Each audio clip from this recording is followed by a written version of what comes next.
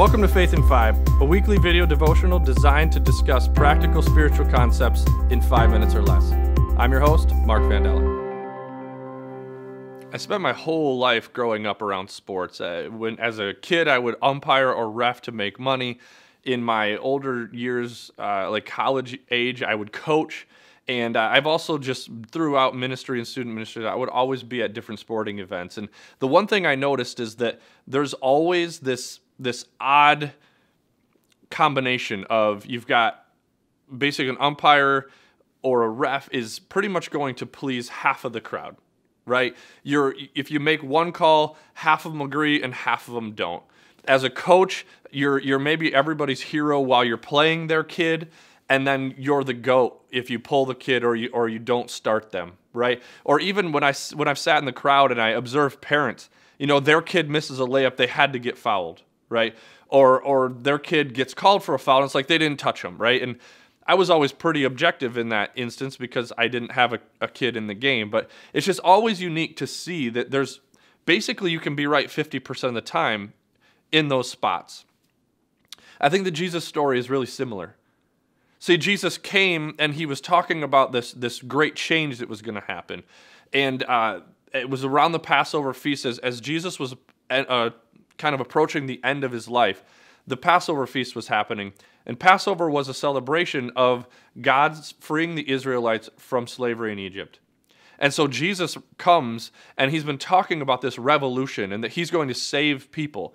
And they assumed, because of what they wanted, they assumed that Jesus was going to do another political unrest kind of thing. He was going to step in and he was going to save them from the oppression of the Romans. And so at this point, everybody's celebrating Jesus, right? The story unfolds in John 12. It talks about how Jesus rides in on Palm Sunday. This coming Sunday is Palm Sunday. And it talks about Jesus riding in on a donkey. And people are celebrating and praising and waving palm fronds. And there's a lot of significance there if you read John 12 and you can kind of study through that. The donkey has significance. It points back to a reference in Zechariah. And the palm fronds have a ton of significance. Basically, all these things are pointing to royalty because they thought they were getting a king politically. But Jesus had bigger plans, right? God had a bigger plan with Jesus. And so, unfortunately, they get to a spot where they decide or they realize that Jesus hasn't come to save them from the Romans, but Jesus has come to save them from themselves. And so everybody turns on him, right? Jesus is their savior at one point. They even cry out, Hosanna, which means save us or lead us. And so they're crying out Hosanna on Sunday, on Palm Sunday. And then less than a week later, on Friday, on Good Friday, Jesus is sentenced to death and dies. Right? So in Matthew 27, it says that the crowd chants out, nail him to the cross. And these are the very same people who are chanting Hosanna less than a week earlier.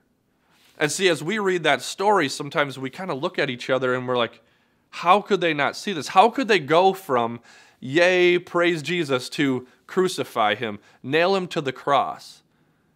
And yet I think if we're really honest with ourselves, when we look at our own spiritual lives, we do this regularly.